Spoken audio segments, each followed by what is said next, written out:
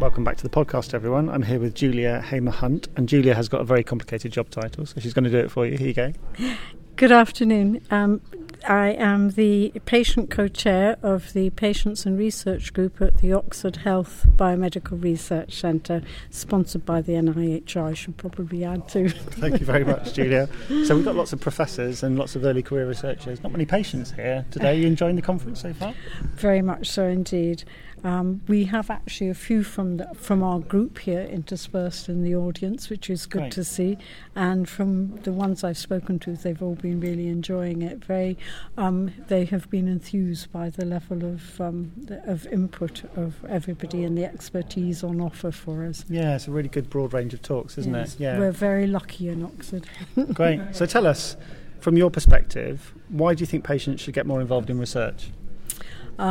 This is my perspective, but I believe health or healthcare is something that is the only thing we all have in common worldwide, and therefore we should all have an interest in our own well-being and in making sure we look after our health. And by being involved in research, that is one way we can do it.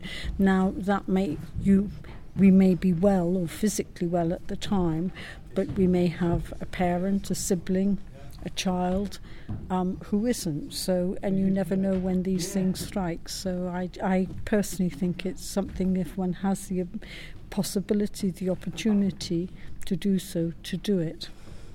I'm involved in a couple of research studies, and I guess I have a kind of feeling of altruism when I do that work. Mm-hmm. And that, I suppose, is what a lot of researchers kind of call on in the population, for people to get involved.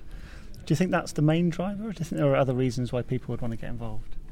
I think there are a number of other reasons. I personally, yes, there's altruism, but I wouldn't put it as my number one. I personally have a diagnosis of a major mood disorder, and I started off as a participant in clinical trials, and I did that because I wanted information about my condition, and I thought the more I knew and I understood about it, the better, or it would help me to manage it.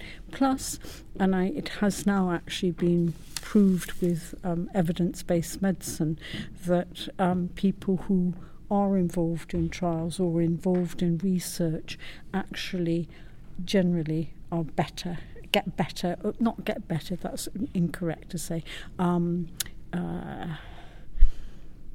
have better health outcomes. That's a better way of putting it. Have better health outcomes. And that's not surprising to me at all. I mean, I personally have experienced that myself. Yeah, I guess you're closer to the innovation that's happening, aren't you, if you're involved in your research? Absolutely. And even being involved in better healthcare, with going to the clinic maybe more often for the experiments or the trials that I shouldn't say experiments, for the trials that you're involved in, you're coming in contact with professionals and so forth, who it might just be, if you're like myself, I'm single and living on my own, fine, I worked, but it's a social interaction. You're learning to work sometimes in groups with other people, and these all provide a structure and provide you with skills that you might not sort of be aware that you're going, that's not your actual, it's a secondary outcome for you in a sense, or even a tertiary in that, for that matter. So give us an example of a project where you feel the patient and public involvement that happened had a positive impact, changed the way the research was done. That's a tricky one for me to answer. The reason I say that is because I think often when patients and public get involved in research, whether it's the design of a study or, for instance, providing feedback on information.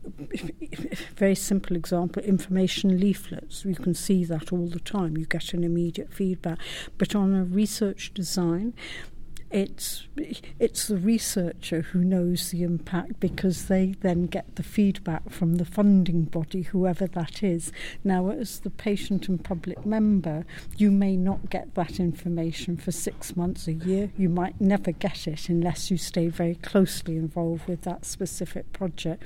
So I personally find that an exceedingly difficult question to answer.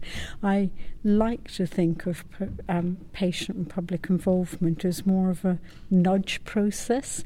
We nudge researchers and clinicians to think in a slightly different way.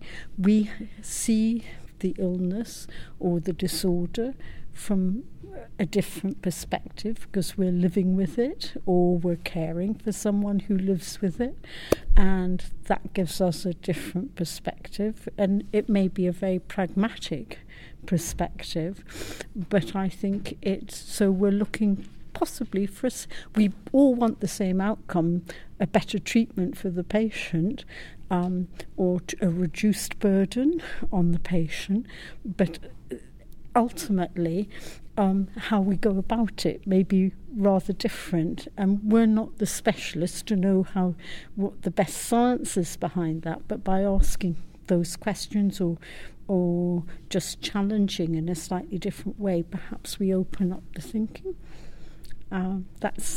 So it's a nudge. Nice. What excites you most about the future of research?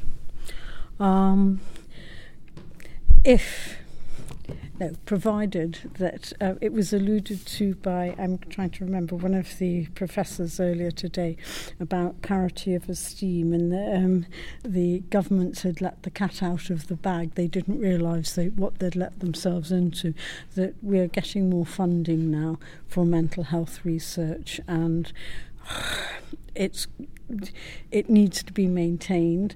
But the door's open. You've got your foot in the door, and that to me excites me.